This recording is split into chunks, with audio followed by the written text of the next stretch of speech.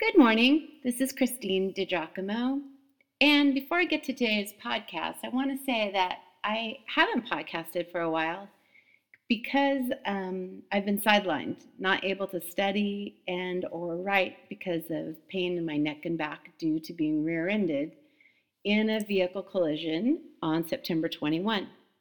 So I'm back, but I'm going to endeavor to recap where we've been in Matthew and probably get out 3 briefings a week and then build back up as I can figure out exactly how to, navigate my new normal. So here we go. Let's get back to Jesus, remembering Matthew chapter 1.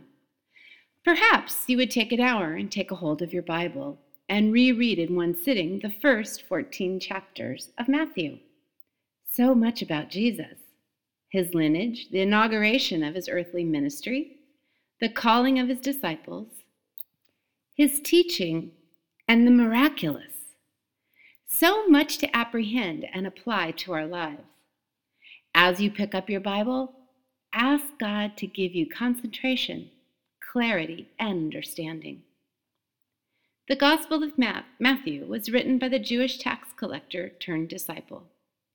Throughout his writing, he cites Old Testament prophecies, which Jesus fulfilled, intended to show Jewish people in particular that Jesus was indeed their long-awaited Messiah. He leads with the genealogy of Jesus Christ, establishing that Jesus came through the bloodline of Abraham, the patriarch, and most especially David, the king. Pause for a moment here. We remember what Peter wrote. All Scripture is given by inspiration of God. 2 Timothy 3, verse 16. So, though it was a genealogy, it was inspired by God. The Greek verb for inspired, or moved, means God breathed. Why would I take the trouble to point that out? Because a number of those listed in Jesus' bloodline would seem out of place for many, particularly those in the first century. But their inclusion reveals the heart of the Father. Included by Matthew were King Manasseh, who was very evil. Not Jews only, but Gentiles, including a Canaanite, a Moabite, enemies of the Jewish people. Included by Matthew were women. How scandalous. Women had no social standing whatsoever in the first century, not with the Jews, Greeks, or Romans. And 2 of the women mentioned are known because of the sins they committed. Why would God inspire Matthew to name these people in the genealogy of the Lord Jesus Christ? Because there is and always will be the desire in the heart of God to gather all to himself, despite gender, ethnicity, social mores, or even wicked deeds. Further, the genealogy is a picture of what Jesus' earthly ministry would look like. Why, Jesus broke every social moray of his day. He made a regular habit of dining with tax collectors, dishonest, despised, and sinners. Jesus engaged women in conversation. In fact, Mary and Martha were counted among his closest friends. He touched the unclean, lepers, the hemorrhaging woman, the dead, to raise them to life. Indeed, the genealogy that Matthew recorded was a foreshadowing of those Jesus came to love. Oh, don't you just love the brilliant words of God?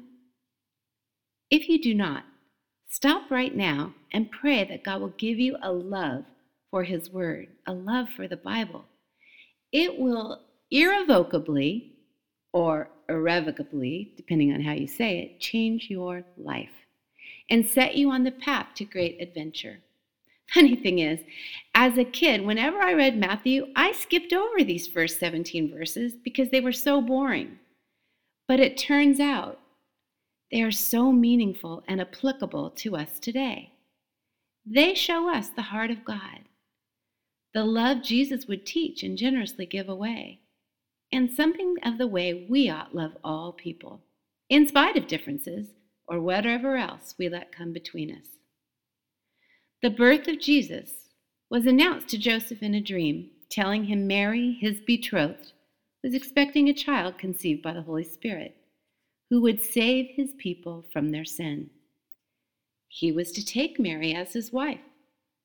Joseph obeyed and married young Mary, and Jesus was born in Bethlehem, the only person who ever lived before he was born. Paul wrote of Jesus, "Christ is the visible image of the invisible God. He existed before anything was created and is supreme over all creation. For through him, God created everything in the heavenly realms and on earth. Everything was created through him and for him. He existed before anything else, and he holds all creation together." Those are powerful words that Paul wrote to the Colossians, chapter 1, actually.